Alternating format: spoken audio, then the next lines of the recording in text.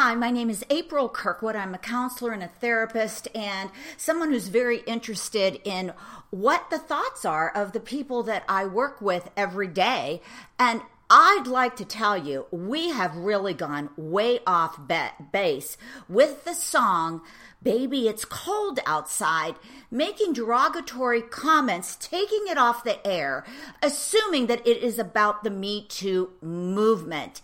Millennials, everybody, get out of your own way, okay? This song was written in a very, very particular time when women were in boxes. They could not sleep over somebody's house. Their sexual freedoms were very, very limited. They were not allowed to move in with somebody until they were married. There would be scandal. If you look at the lyrics of the song, there's going to be talk of trouble. This is two people in love trying to figure out, we can say there's no taxi. I'll blame it on you and say I drank too much. Or I'm going to think about my lifelong sorrow.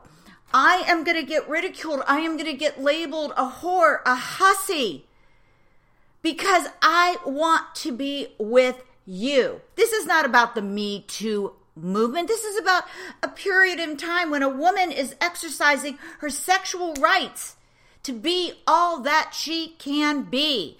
End of story. A couple in the olden days, how can we sleep over? How can we pull this off? Can we do it in the back of the car? No, they want to go in. They want to sleep together. Have you not ever talked to a male and said, how are we going to do this?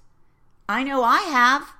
And hopefully I'll do it again, but this time without social retribution that I am something less than a woman who has rights to choose where, when, and how I sleep with another person. Merry Christmas. May Baby It's Cold Outside blare loud and clear for women everywhere who now own their body and own their rights. And so it is.